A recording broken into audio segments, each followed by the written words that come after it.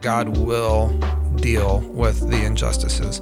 God will deal with the devil. And human history is playing out this epic story of good versus evil, of death versus life. And yes, there's suffering, but suffering is our opportunity to make sure that our faith is real and that I see the two sides of it.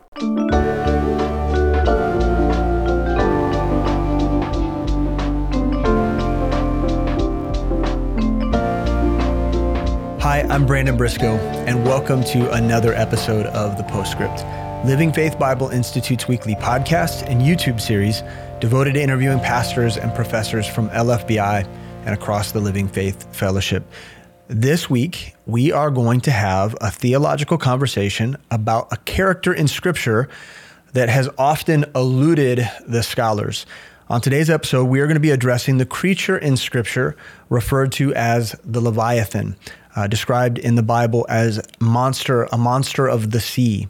Psalm 104:25 says, "So is this great and wide sea, wherein are things creeping innumerable, both small and great beasts. There go the ships, there is that Leviathan, whom thou hast made to play therein. These wait all upon thee, that thou mayest give them their meat in due season." But who is he? Who is the Leviathan? What is his story? Does he still exist? And if so, what are the implications for the believer? Leviathan has been the subject of writers and poets for thousands of years and has perplexed theologians for just as long.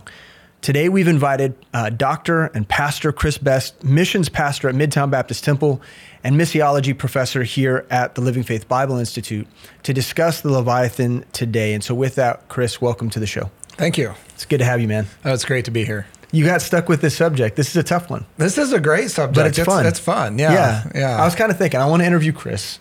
I want to interview him on something fun. And then we started talking about it, and this just seemed like an area that we were both interested in addressing. Yeah. No, it's great. It's a super topic. I think it's going to be very interesting for listeners. Let's get into it. I'm going to start by reading Job 41:1, which this passage is probably the primary text on the subject of Leviathan, though we'll come to find that the character exists by different names in other places. We'll come to find that. But this is the primary text on the Leviathan. And so let's look at Job 41, verse 1.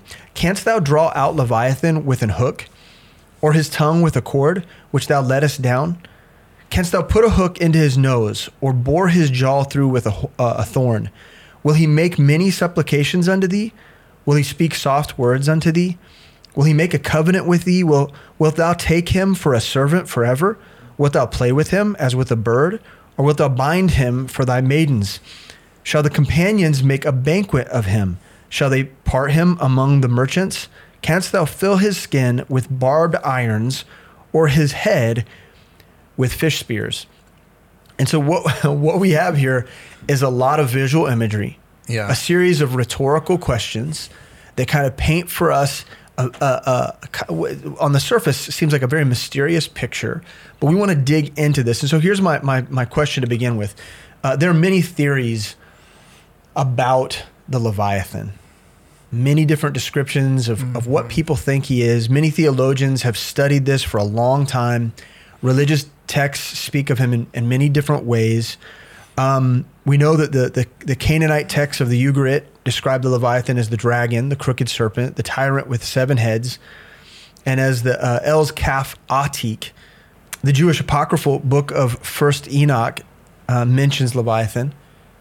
It says in 1 Enoch 60, verse 7 through 8, and verse 24, it says, "On that day 2 monsters will be parted, one monster, a female, named Leviathan, in order to dwell in the abyss of the ocean, over the fountains of waters, and the other side a male called Behemoth, which holds his chest in an invisible desert, whose name is Dundayin, east of the Garden of Eden. These 2 monsters are prepared for the day, for the great day of the Lord, when they shall turn into food." So obviously, those are apocryphal accounts that we can't take as scriptural, but they give us some insights. People are talking about Leviathan. It's a big deal in religious history. This is my first legit question for you. What are the working theories among Christian biblical scholars about who Leviathan is? What are people saying? If we were reading our Bibles in Job 41 and went and found a commentary. Like, who is this Leviathan anyway? Who is this mysterious creature? What would be the prevailing theories about that? Okay, Right. so you've got the whale guys. So Leviathan is a whale. So this position would come from the natural world and from a study of the original languages, and then just human, kind of an academic approach. You might come up with the theory that Leviathan is a whale. Now, you can actually make a case for whale based on Hebrew and based on some of the verses. So, for example, in Genesis chapter 1, I think it's verse 21, and God created great whales. That word whales, it's also translated as serpent or dragon in other places in Scripture. In Lamentations, it says this same word, tan, is the singular. They give suck to their young. It's like a mammal. Okay, so based on all that, someone could say, well, whales are kind of sea monsters. I mean, they're like nice sea monsters. Some of them. Some of them. Yeah. Yeah, like not all of them, but whales, they're like sea monsters. Yeah. The Bible talks about being a mammal. That would be like what we call a whale in the natural world today. And so if it's translated also as these other things, well, then if whales are sea monsters, then all sea monsters must be whales. So that's kind of the logic that they would come up with. Well, Leviathan, he's a sea monster. So it would fit historically. People are always afraid. There's thalassophobia, the fear of the deep and the creatures in the deep. Like which I kind of have. Well, everybody does a little bit. Like, Yeah. you're out there and it's like, oh man, like Yeah. who knows what's out here, right? Yeah, I mean, the ocean and the deep, this would be a whole nother great study, of course. Yeah. But there's so much of it that has never been discovered. There's so much we don't know about the bottom of the ocean. Oh, and yeah. what exists down there. Yeah. Which helps with, some of the mystery surrounding Leviathan. Absolutely. And Leviathan's a mystery in the Bible. Right. So here's this mystery in the Bible. And then so I was on a missions trip and I in Costa Rica, and I took a kayak out, and I'm out there. It's probably a quarter mile offshore. I was kind of nervous, being out that far, but I kind of wanted to be adventurous. Sure. And all of a sudden, these fish started jumping around me. They're like this big. Yeah. So like they're, in my mind, 3 it's feet. a big fish, and they're all coming up, and I'm like, they're trying to get away from something. What's chasing these fish that are that big up out of the deep? So I'm just like, started paddling back. I don't know what it is, but I got to get out of here. It's like, right. starting to panic a little bit. Like, there's something big out here in the deep. Okay, so for just in terms of the natural world, and you could look at the Hebrew and just use logic, and you could come up with the whale position. Right. Now, does a whale actually fit the description of Leviathan in Job 41? Not in the least. No, not in the least. But they kind of just, all sea monsters are whales. So, Right. so there's the whale position. There's the crocodile position. Okay. The crocodile one. Okay, so this is based on an anthropological, historical perspective. And so it would go something like this. Well, the scripture, is written to this original audience, and their understanding, these cavemen that it was written to, Right. their understanding would be of some sort of sea creature that's terrifying. So let me think. That would probably be a crocodile. Because that's what the original audience probably would have thought of when they think of some sort of terrifying sea creature. Right. It's scaly. It's scaly. It's got sharp teeth. It's got big teeth. It lives in the water. You don't want to Right. mess with it. So it's probably a crocodile. So the commentary would maybe talk about Leviathan and some aspects of it and what the passage context is. And then they'll go, yeah, it's probably a crocodile. Right. Even though a crocodile doesn't actually fit the description. No. They're not actually looking at the words of Scripture. And this is the majority position, would be the crocodile position. Okay. And so it doesn't match up very well, literally, plenary, biblical inspiration, like. However, they're not looking at it like that. No. They're looking at it from an historical type approach in their hermeneutic. Okay, so those are natural creatures. There's other things like the allegorical approach. And there's people that say, well, Leviathan is a whirlpool. Okay, so this gets interesting. And some of it based on, like you'd mentioned, the Ugaritic texts, right, and these different mythologies and creation accounts of different religions. And so I'll give you a story. There's a group of monks, and so the Saint Brendan was his name. Oh, okay. Yeah. So he's off on his boat, and they stop at an island, and they go to make camp, and they put up their tents, and they build a fire.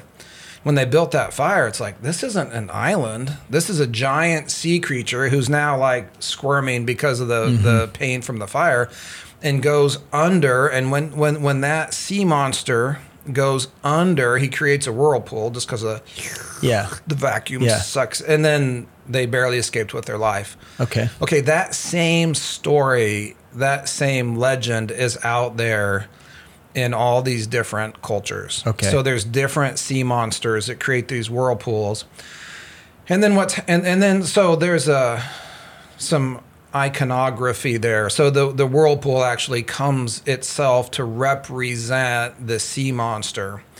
And then that allegorically represents Satan in these different cultures and religious stories, even creation myths, to where it's God's war with. So it's the God of order versus chaos. Right. Yeah. And so here's this horrible, inescapable whirlpool in the deep, sucking people inescapably to their death. And that imagery is what comes to represent chaos. So it comes to represent chaos and the devil and everything. And so, people allegorize Leviathan, and they say, well, yeah, all that stuff you guys are talking about, like, is it really some sort of animal? That's all cute. But really, this is an allegorical understanding. There's no real Leviathan. There's no real, it's not an alligator. It's just an allegory. So right. That's a relatively popular approach. And then finally, I guess the last one, in terms of what are some popular working theories among biblical Christian scholars, the last one would be, it's actually a dinosaur. So these are the creation scientist guys, the young earth guys, and they got their bow ties on, and they're like, you guys are crazy. It's obviously a Kronosaurus. Can't you tell? And I'm like, well, I don't know what a Kronosaurus is. Like, I don't, I'm like, I have no idea what these dinosaurs you're talking about, because only they know. But they're using a scientific, rational approach. They're like, no, I do know what a Kronosaur looks like, and it's exactly what's being described there, or a sauropod as the behemoth. And let's be real honest. No one knows what any of the dinosaurs look like. Nobody, right. But that's a whole other subject. They're convinced because they got bow ties, and they're giving tours at the Creation Museum and all that. Like they know all that, but I don't. But they get their position from their understanding of a scientific understanding of what the dinosaurs look like, and they just use a logical, scientific, rational approach in their own mind. And so those would be popular theories. Right. So with that in mind, why does a biblical approach take precedence over that anthropological, informed, that scholarly approach, those theories that you mentioned? How does a comparing spiritual things with spiritual things approach to God's word provide us with the insight we need to create definitions surrounding Leviathan? Yeah, okay, so that's relatively simple. Okay, so all of these different theories, different religions even, throughout time. So from a Christian perspective, people are taking Job 41 and they're examining this passage in light of the natural world, the original languages, history, anthropology, and culture, allegory, iconography, taxonomy, science. They're taking scripture in light of all that, and with human rationalism in place, they're guessing. Whale, crocodile, dinosaur. Like none of them know. And what they've done is they've come up with some really good guesses based on all of those things. But the reality is, if they're honest, they've put their scholarship Because they'll even say things like this. Well, I disagree with Brandon, but I approve of his scholarly approach. He's done a good job of studying out the issue. And it's like, okay, 3 verses tell you who Leviathan is, what he is, and what's going to happen to him. Yeah. Like, in other words, you don't need all of this faith in human scholarship and all these other considerations. The more you add to Scripture, you're just taken away from truth. Sure. And you end up with good guesses that none of them are actually right. Right. And I think a lot of it is motivated. We don't have to go down this too far, but I think a lot of it is motivated by shame. Shame to take a literal view. Yeah. And so what you do is, because you don't want to be a Christian quack and you don't want to have views that seem exceptional or fantastic, and you don't want to be perceived as less academic or intellectual, it motivates one to take these other approaches. But by doing that, you make Scripture secondary to your presumptions and the theories that you had developed. Exactly. Yeah. Yeah, and you're examining Scripture, Job 41, for example, in light of your scholarship. Instead of taking Scripture, Job 41, in light of other Scripture. Right. Like, let's do the work, let's study this out, but... The process that you're describing, the comparing Scripture with Scripture to establish the working definitions for this or anything else, what do we learn from this process? So we're going to engage in that process right now. We're going to begin comparing Scripture with Scripture moving forward in our interview. Let's maybe just start with Psalm 74 and verse 14. I'll read that, and then we can talk about what we learn from the text itself. Perfect. Okay, so Psalm 74:14 says this: "Thou breakest the heads of Leviathan in pieces, and gavest him to be meat to the people inhabiting the wilderness." Okay, here's a statement about the Leviathan. Let's just talk about what we learn from this statement, and we'll do this and then try to gather all the data. Yeah. Okay, so thou breakest the heads of Leviathan. Okay, so Leviathan has multiple heads. Yeah. Okay. So now we've added that data to what we've talked about in the verses you've read out of Job 41 so far. So now we have more data. We can do a more comprehensive study on this, because now we know a lot more about Leviathan than we did before. Yeah. Okay. And the odd part to that is that bit of information alone undermines all of the plural positions immediately. Yeah, it's because not a two-headed crocodile. No. It's not yeah. So just the plural heads, right? Yeah. Is enough information for us to know that there's something unique to this. It just beast. got more mysterious. Yeah. So Isaiah 27:1 says, "In that day," which is important. I think we'll come back to that idea later. In that day, there's a future day. "The Lord with his sore and great and strong sword shall punish Leviathan, the piercing serpent, even Leviathan, the crooked serpent, and he shall slay the dragon that is in the sea." Okay, so let's talk a little bit about what's happening here, and then also provide some insight into this description for Leviathan, if we can. Okay. There's a lot in that verse. In that day, so we're talking about at Christ's return, the Lord with his sore and great sore, S-O-R-E, and great and strong sword shall punish Leviathan. So when Jesus comes back, he's going after crocodiles because he hates those crocodiles. Right. Because they've created a lot of havoc, off the Florida coast or wherever. That dinosaur that still lives in the Congo. Yeah, right. Moliki Mumbai, like Jesus is going after that guy because he's got his dinosaur sword out. Yeah, he's a dinosaur. Okay, hunter. Now we're starting all this data. We're adding. Okay, we've added 2 verses. We haven't had to go back and study history, culture, anthropology, natural science. Just comparing Scripture to Scripture. All of a sudden now we're getting some insight. So what's happening in that day? Like what's going on? What do we need to know? Yeah, that's judgment. Yeah, there is a spiritual battle that's taking place. And here's this mysterious Leviathan who's been concealed, who okay, now he all of a sudden, when at Christ's return, there's going to be judgment where Christ is going to, what's it say? Shall punish Leviathan. Okay, and then he's given some other identifiers.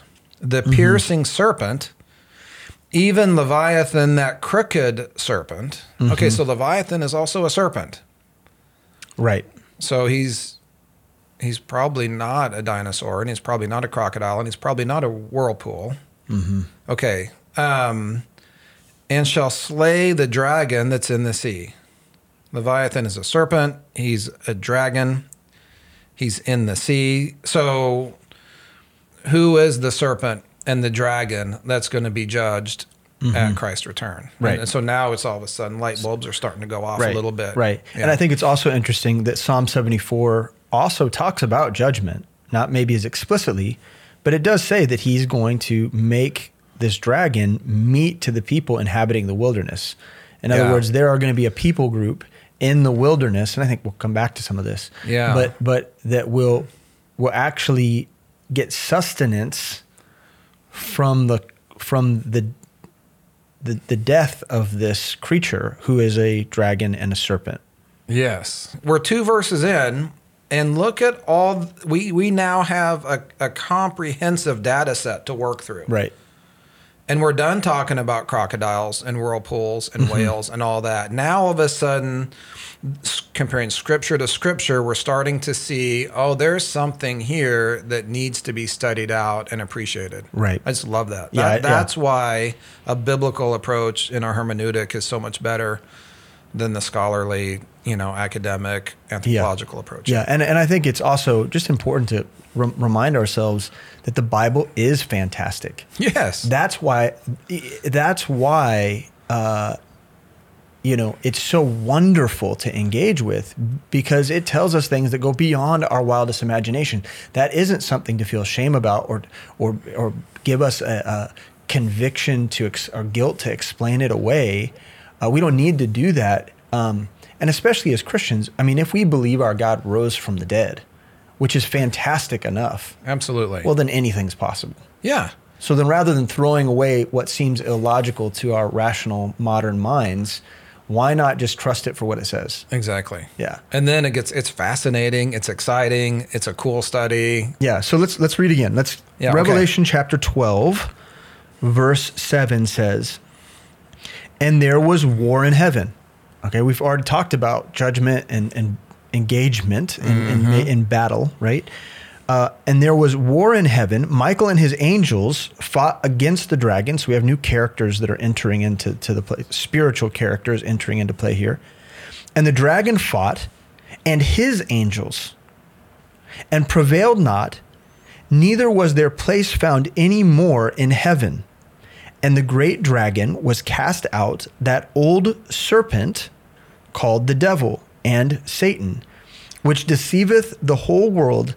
He was cast out in the earth, and his angels were cast out with him. And so here we don't see the word Leviathan.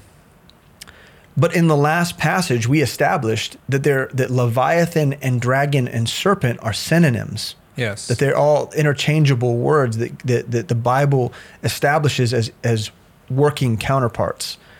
And we see those words here. So just briefly, what's happening in Revelation 12, 7 through 9? And then let's go back to Job 41 and kind of extrapolate some truths about Leviathan based on that. So tell us about Revelation 12, 7. So Revelation 12, the context is the tribulation. And if we started at the beginning of Revelation 12, I think it's verse 3, we would find there is, get this, a 7-headed red dragon in heaven making war against this woman who typifies Israel, who has this son. And so there's this war in heaven with a 7-headed dragon. okay, we saw he's got multiple heads. We saw that there's judgment coming. We saw, so just like you said, we've now identified him. So we know who he is. He's Satan. He's a devil. Mm-hmm. We know what he is. He's a dragon. Also the serpent, Leviathan. Mm-hmm. And we know what's going to happen to him. There is a time of judgment coming. So that's the context, is the great tribulation, where there's this war in heaven, and the dragon is then cast down to earth. Mm-hmm. So now we've added even more data into our comprehensive data set. So all of those other studies, people are just guessing. In 3 passages, we know who he is, we know what he is, and we know something at least about what's going to happen to him. Right. Man. Right. Yeah. Amazing. Yeah. So fun. Yeah. Very fun. Great insight. Let's get more. Okay. So we know from Scripture, when we read about the devil, we read about Satan, that he takes different forms. Okay. And so I want you to help us reckon this, because there'll be people in the audience who are listening. Will they say, well, I mean, isn't he I thought he was like an angel of light, like that he could disguise himself in many different ways. And I didn't, in my mind, I didn't imagine that he could just take any form, or what form is this dragon? I mean, it seems like a fairly permanent state of being, but also, again, we have a description of Lucifer, who becomes Satan, that looks completely different than even what we hear here. So how do we reckon all these different bodily forms of the devil? Yeah. Okay. So he can appear as an angel of light. At least his angels can appear as an angel of light. He was the anointed cherub that covereth. Okay. So we know he was a cherub. And if we compare Ezekiel chapter 1 with Ezekiel chapter 10, we can see the nature of the cherub, where they have 4 different faces. Mm-hmm. So you've got the man, the ox, the lion, and the eagle. Mm-hmm. Okay. And the ox is the face of the cherub. So that's where the horns and the tail and the hooves and the pitchfork. The pitchforks. Yeah, that was added later. That's added later because of probably his other form, right? We know he has multiple forms. He can appear in different ways, but what's his true nature? Okay, I think what we have is in Genesis chapter 3, who shows up? It's the serpent. In Revelation, who is it? It's the serpent, the dragon. Mm-hmm. So throughout Scripture, there is this more subtle than any of the rest of creation. Like snakes are sneaky. They could be right next to you, don't even see them. They like to conceal themselves. They're super camouflaged. And what we have is one form of the devil, of Satan, which is the dragon. Mm-hmm. And this form is being revealed in Job chapter 1. Yeah. Okay, so we've already covered, man, there's throughout history, throughout different cultures and religions, and even Judaism and Christianity, people have been talking about this. Who is Leviathan? Who is this mysterious creature? I don't know. How would anybody know? No one can tell. Maybe Job 41 tells us who he is. Yeah. So what we have is this form of the devil, his true form, perhaps. Mm-hmm. Maybe his fallen form. His fallen form. Because he has a pre-fallen form that we can identify in Scripture, the Luciferian form. Yes. And then there's maybe a fallen form. This is his natural state. This is his natural state. Why do you think it's important in Job 41 that God reveal this form to us? Like God's giving us insight. There's no words in Scripture that aren't relevant and important. Right. And so why is God giving us this information? So the book of Job is all about human suffering. Mm-hmm. And what's the cause of human suffering? Why do bad things happen to good people? Why would God, who's a loving God, allow my mom to die? And then I'm going to be an atheist now because I'm so mad at God. Mm-hmm. Okay, why do we have suffering in our world? Why is there evil in our world? Okay, there is a malevolent being behind the scenes. You know, all through Job and his friends are all talking about God and God's righteousness and God's judgment. What they aren't talking about is the devil, who's actually the one. And Job's wife, like, why don't you curse God and die? Well, why would you curse God? The devil's the one who did all that stuff. There is behind the scenes a malevolent evil at work in this world. Right. And he wants to stay hidden. He wants to stay concealed. He doesn't want people to know his nature. He wants people bad-mouthing God for the problems they have in their life. When God's done everything to reveal himself and draw people to himself so they can escape the corruption that's in the world through lust and the death that's in the world through Adam that we've all inherited because we all sinned. And so God's doing everything. And so what Job 41 does, it just pulls back the curtain. It's like, there he is. I will not conceal him. And he's terrible. He's terrible. And you don't think for 1 second that you have the strength and power to rule over him. Exactly. That's my job. That's a really good point. Yeah. That comes out in Job 41. You can't handle this. Yeah. Just the sight of him, you're undone. Yeah. But I can. And so it does. It reveals who the devil is, and then that's a really awesome point. And I think it's verse 10 of Job. None is so fierce that he dare stir him up. Who then is able to stand before me? God says. You can't deal with him. Yeah. How are you going to stand before me? I created him. So anyway, there's two statements. So let's just look real quick at verses 8 through 13. All right. Because there's a couple statements there. One you just mentioned that I think are really important to the why. Lay thine hand upon him. Remember the battle. Do no more. Behold, the hope of him is in vain, which I think is an important point. Shall not one be cast down even at the sight of him? None is so fierce that dare stir him up. Whom then is able to stand before me? So he's comparing, like, if this guy is this fierce, right? Yeah. Who's able to stand before me, right? Yeah. He's even using the power of Satan to contrast his own power. Who hath prevented me that I should repay him? Whatsoever is under the whole heaven is mine. I will not conceal his parts, which is the part you mentioned. I will not conceal his parts, nor his power, nor his comely proportion. Who can discover the face of his garment, or who can come to him with his double bridle? So what? Maybe just real quick, what do we learn about Satan from that description? So, Satan's power is way beyond anything that we would dare tackle on our own. We cannot stand before him. And so without Christ, without God, we are without hope against this adversary, against this Right. Leviathan, who we don't even understand him. We don't even, people are talking about crocodiles.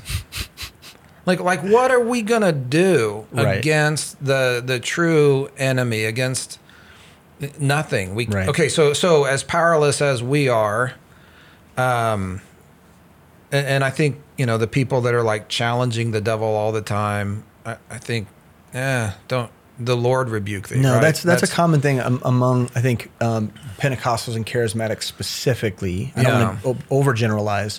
That's where I see this happen the most, where people make a mockery of the devil, and they're convinced that they have power over him, which is probably a mistake. Yeah. Consider Leviathan. So let's consider. Let's describe him physically. Can we do that? And then we'll interpret as we go. Okay. So I'm going to read a portion here, and then I'm going to have you summarize it. Okay. Okay. So let's follow along closely. Who can open the doors of his face? His teeth are terrible round about. His scales are his pride, shut up together as with a close seal. One is so near to another that no air can come between them. They are joined one to another. They stick together that they cannot be sundered or cut, or torn apart. By his neesings, which is a word we recognize now as sneezing. Okay, so neesings, a light doth shine, and his eyes are like the eyelids of the morning. Out of his mouth go burning lamps, and sparks of fire leap out. Out of his nostrils goeth smoke, as out of a seething pot or cauldron. His breath kindleth coals, and a flame goeth out of his mouth.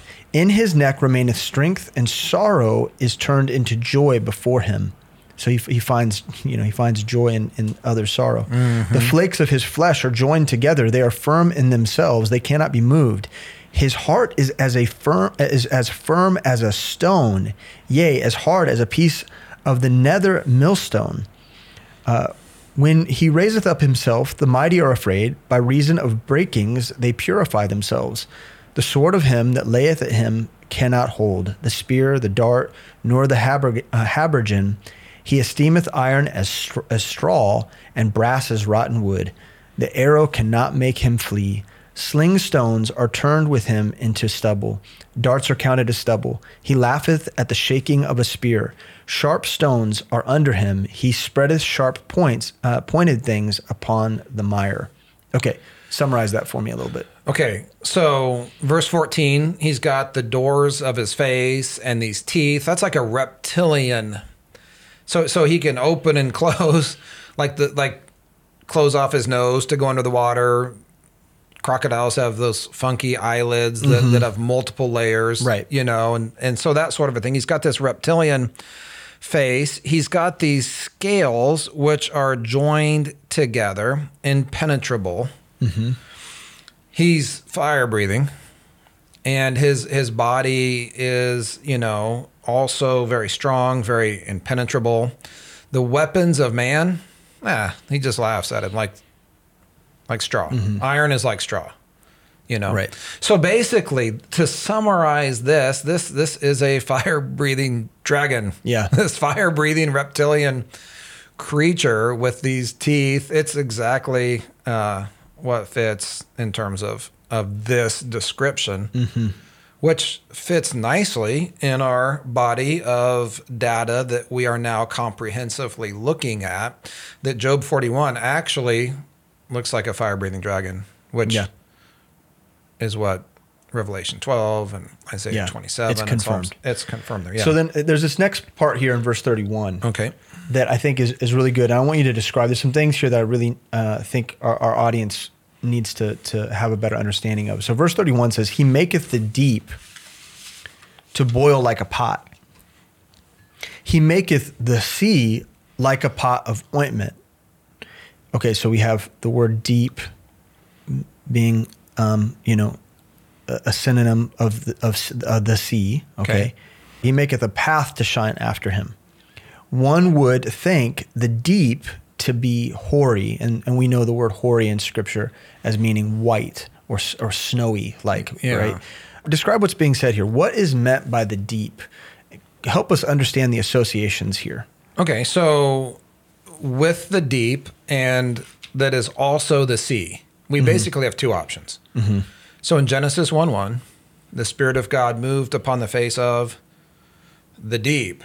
Mm-hmm. So there was just this world, this universe of water. Unformed matter and water. Yeah, exactly. Yeah. It was called the deep.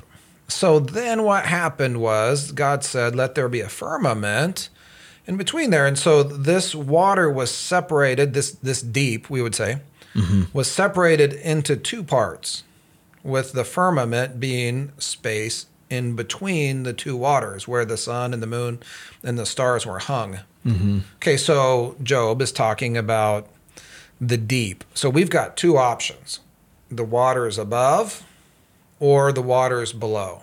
Right. Those are the two seas that could be called the deep, where the waters are, where a sea monster dragon could live. Mm-hmm. Okay, so when we're looking at this passage, he maketh the deep to boil like a pot. He makes the sea like a pot of ointment. He maketh a path to shine after him. One would think the deep to be hoary. So you picture this creature moving through the seas, and it's stirred up the bubbles and the waters, and so then it seems to create a frosty or opaque effect on the water water we usually imagine to be translucent, like you can see through it. But he creates kind of like this hoary or white path where his body is. Okay, so then the question logically is, do one of these two seas have a hoary appearance that it would also be the home for a fire-breathing dragon? Okay, so we've already seen in Revelation chapter 12 that during the tribulation, the dragon, Satan in his dragon form, is cast down to earth. Cast down from where? Well, there is a war in heaven. He's not on the earth. In fact, the next verse in Job says, upon earth there is not his like. Right.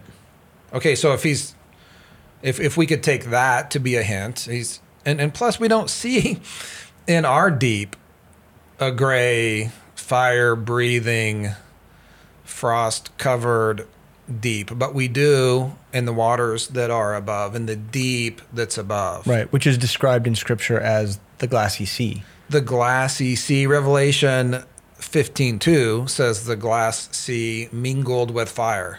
Okay, where's the fire come from? Well, it's because it's containing a fire-breathing dragon who and he's got it stirred up, and there's a sea of glass, and it's covered with a right. So this is important. So just briefly to summarize, and I want you to continue to break this down. But what we have here is that there is a body of water that separates our universe from the third heaven. Yes. Right. It is a space that one cannot pass through unless they have angelic access. Right? And so there's celestial beings that are allowed through, and we should point out there are celestial beings that are not allowed through, that don't have full access. And if we look at Job, we see that the devil has the presence of God and has access, at least in terms of dialogue with God. But also, scientifically, I just want to point out, and I think most people know this, that there is a large amount of water in our universe that scientists can't seem to find. They know it's out there. Yes. They make scientific claims about it, but it's a mystery. And I think that affirms, like if we're going to use science to affirm scriptural truths, I think that's an interesting, at least anecdotally, an interesting fact or observation to make. Yeah, it is. I mean, it's fascinating. It is fascinating. And it adds into this body of evidence that we're now putting together, that Job chapter 41 is super fascinating. I'm so glad I didn't just look over at the footnote in my study Bible that said, it's probably a crocodile. Right. And then go on to Psalms. I mean, this is like opening our eyes to what's behind the curtains in terms of spiritual reality, and we're just getting started. We could probably go down the rabbit hole, for sure, and then do nothing. Like, we're not making disciples, we're just like counting scales or something. But the Bible is that cool. It's so cool. It's so fascinating. Right. Hey, thank you so much for listening to the show. We're going to pause right here for just a second so we can hear from one of our students from the Living Faith Bible Institute. Hi, my name is John Scott. I go to Northside Baptist Church in Columbus, Ohio, and I'm an LFBI student. LFBI is spectacular. It's an institute that is taught by pastors as opposed to professors, people who are actually in the ministry with their feet on the ground, in the dirt, making disciples, evangelizing, and actually loving people. And it's the best resource out there for any sort of Bible teaching. In my life, I've used many of the classes. One in particular is the evangelism class. After going through the course, I was able to transform, by God's grace, the whole method and the whole process of the Bible study, where it is more evangelistic, and we're able to actually reach out to people and then actually study the Bible together. It's something so simple, but man, it's because of LFBI that changed. Now we're able to plug that into an evangelistic ministry that we have out of our church. So I couldn't recommend LFBI more. To enroll for classes, visit lfbi.org. To support LFBI, please visit lfbi.org/support.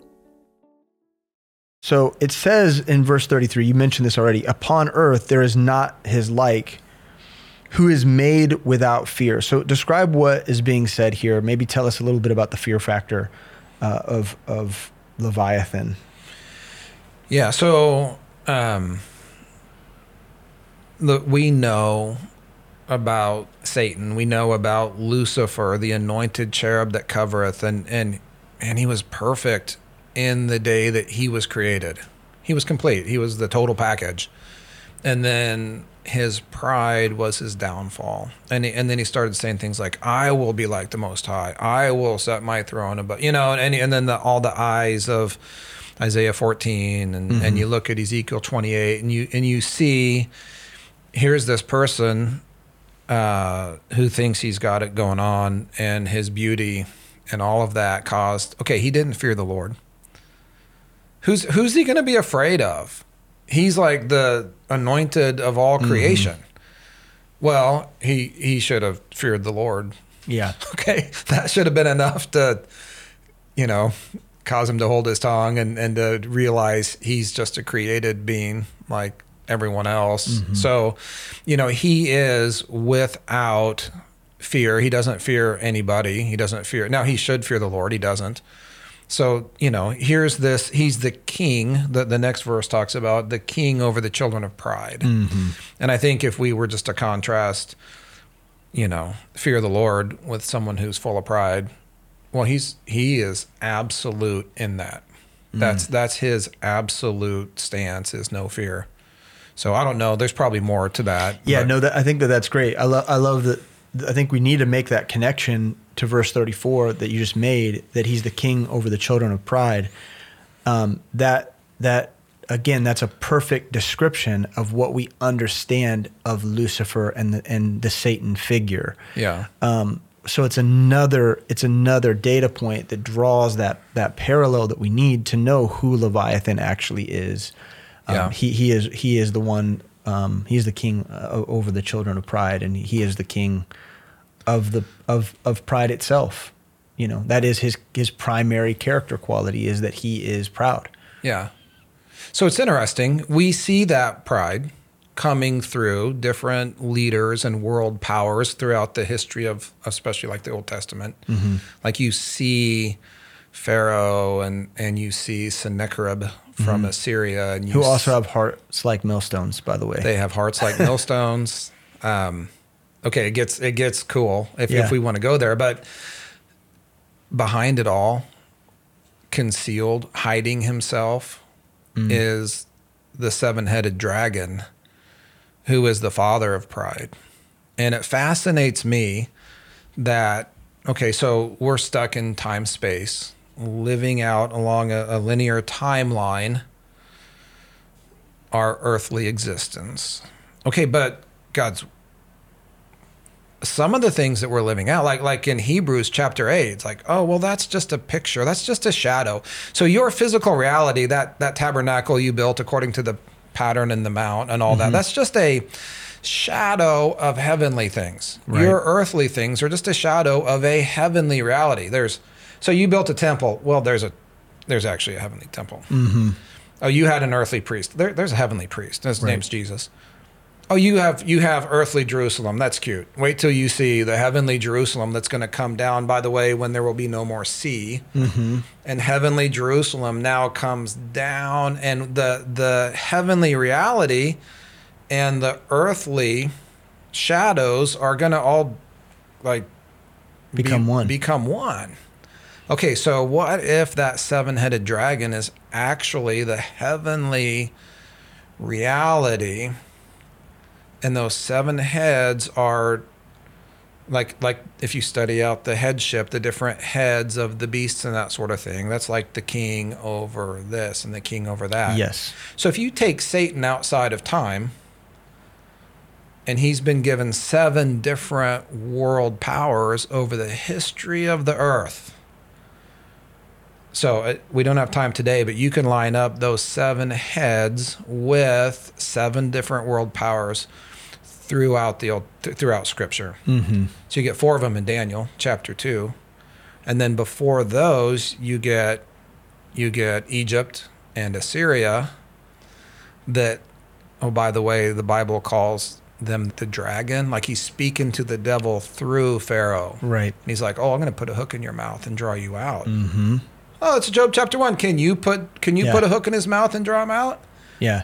No, that's what. Oh, so that's a fascinating study. No, and I think it's important. I'm really glad that you're bringing this up. I was hoping that you would address this. Okay. Because I think that those are important truths from Scripture that people need to understand. And it isn't, and that isn't that mysterious. I mean, this is, again, it's going back to comparing Scripture with Scripture, and you discover that these heads do symbolize world powers, and we can see those world powers divided out over time. We see them in Daniel, and we recognize that they have servitude to the prince of the power of air and his agenda, the king of the children of pride, and he has an agenda that is intended to undermine the heavenly kingdom agenda. And this thing that you're talking about in terms of the reality coming down, that's what we see in Leviathan himself, the physical presence of Leviathan. We see that in the embodiment of all of these things we know to be true in the physical realm are actualized in a bodily form. Yeah. So when God says in Job, I will not conceal. Yeah. Okay. Well, I think, so call me crazy, but I think in the tribulation, there's going to be a giant dragon falling down. Yeah. They're like, oh, there he is. People have been looking for him throughout all of human history. There he is. It's actually a giant dragon that's been concealed because that's what snakes do. Mm-hmm. He knows he can't win. He's trying to hide. He's trying to, when Pharaoh says, who is the Lord that I should obey him? That's not Pharaoh talking. Mm-hmm. That's this dragon. And anyway, so and if, we don't have time to go down this road, but that dragon takes other forms too. Like there's an argument to be made that that's his watery form. Yes. But then when he steps onto land, he has a different form, a physical form that looks like a different type of beast. But what we do learn, and what I think is important for us to address before we go, is that he has a fate. There's like a fate that God has intended and is making very plain that he is going to deal once and for all with this person in this form, and then there'll be a wrath for him, a judgment, a future judgment. Yeah, and so I'm reading Job, and I'm struggling with the losses. I'm dealing with the hardships. I'm questioning, God, what's going on? And I read about Job, and then from Job 1, I see God and the devil are talking, and then Job's the character of the story, and then all these things happen, and throughout the whole story, God's getting blamed for what the devil did. Mm-hmm. And in the end, when God has a chance to Job has a opportunity to question God, and God's like, hey, you got something to say? And he's like, no, sorry. And then, so then I realize, oh no, God will deal with the injustices. God will deal with the devil. And human history is playing out this epic story of good versus evil, of death versus life. And yes, there's suffering, but suffering is our opportunity to make sure that our faith is real and that I see the two sides of it. Death is horrible, the separation that comes from death, and we're bereaved. Mm-hmm. Yeah, but I'm going to see him again because I've put my faith in Christ. Mm-hmm. And that dragon, according to Colossians chapter 2, Christ, we win. And I can read about that in Revelation. Mm. It's it's so good. Right. To just compare scripture to scripture, get a comprehensive understanding, and I can see the whole thing, and that just helps me. Yes. Okay, then I can just keep trusting God. Yeah. I don't understand it all. In fact, the more I learn about Leviathan, the less I know. Yeah. I don't know anything. Mm-hmm. But I do know this. God is good, and there's a spiritual battle taking place, and I know which side I want to be on. I'm going to trust in him. Yeah. No, I really like that because I think you pointed out that there's bookends, right? So in the garden, we invited a subtle serpent to deceive us. And that deception has resulted in millennia of pain and suffering. Oftentimes we find ourselves questioning the Lord himself for why things are this way. And he's like, oh, you've forgotten. you've forgotten. Let me show you. Let me remind you. You've got Job 41 in your Bible for a reason. I'm going to pull back the curtain. I just want to remind you of the dragon that you invited into this perfect world. Yeah. This Eden that I created. You invited this in. But then we also have the victorious story of, at the other end of the narrative, where he shows us that he's going to deal with a not so subtle serpent. Yes. Right. He's become a little less subtle in the end, and he's going to deal with him outright. Yeah. Man, praise the Lord. That's awesome. Yeah. And then, don't be a Bible scholar that looks at Job 41 and says, yea, hath God said. Right. Like, no, let's compare scripture to scripture, and let's let the Bible be authoritative. And then we get these insights, and it's so affirming. It's so good. It's fascinating. Bible study is interesting. It's not boring, So I think, as we close out, I do have a question. I think it's important. So, why are conversations like this one important? And what does it mean to be able to have a study of deep things like this, but also avoid, emphatic forms of speculation? Like, I think there's room for speculation. I think there's room for us to say to ourselves, well, this could be this or that could be that. But to take our speculation and make it insistent or dogmatic, why is that dangerous? Tell us the value of deep study and searching these things out, but also the danger of majoring on minors. Yeah, so I think the benefit that we get from a study like this is it affirms our faith in God's word. Mm-hmm. And so our faith needs to stay in God. God's words are the words he meant for us to have. They have been inspired and preserved, and the verbal inspiration of God's word, we believe in that. Mm-hmm. The plenary inspiration of God's word, meaning that it's all authoritative. Even the list of names and the way it's put together is by design. It was inspired. And so I can not only study Leviathan and Job 41, I can also I also know that Isaiah 27 and Psalm 104 and Revelations chapter 12 and Revelation 15 and 21, those are also authoritative, inspired words of God. And so I just let the Bible be true. And mm-hmm. when I do it and I get this sort of comprehensive data set, that then as I work through it, it's like mind blowing. Right. It's the lights come on, and now I have an understanding I didn't have before. And I would not get that if I was comparing scripture to human rationalism, anthropology, culture, history, science, natural science, taxonomy, right. or whatever other things that people examine Job 41 with. Like, mm-hmm. none of those things qualify. Right. Only God's word. And so what happens is we get tremendous insight and an appreciation for God's word when we rightly divide it, and actually our hermeneutic lines up with what we put on our church's doctrinal statement of faith. Mm-hmm. Okay, so I get these insights.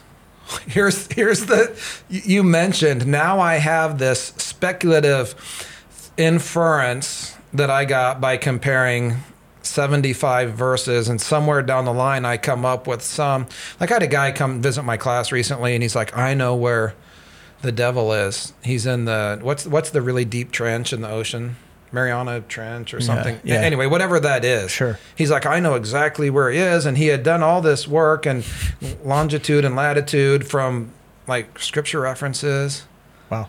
Okay. So this guy was in the mission, trying to put his life back together, but he knew exactly where the devil was. And it's like, well, okay, that's probably not true. I didn't tell him that, but yeah. I'm just thinking to myself, he's got this thing that he's grabbed onto. And the first time we meet, I'm his pastor, like he's visiting my adult class. And, mm-hmm. and he's not introducing himself to me. He's not listening. He's telling me what he knows. Yeah. Okay, here's the thing. If any man thinks he knows anything, he knows nothing. So yet as he ought to know. So the more I learn, the less I know. Mm-hmm. Okay, so if you don't understand that saying, then you need to. Yeah. The more we learn, the less we know, and the more I am, and just I just want to direct people to the word. Hey, this is what it says. This is what it means. I don't have all the data, but the Bible does, and it has everything we need to live our lives and to understand what we need to understand. So I think it should cause a humility in us, not a pride in us. Right. We've studied Leviathan today.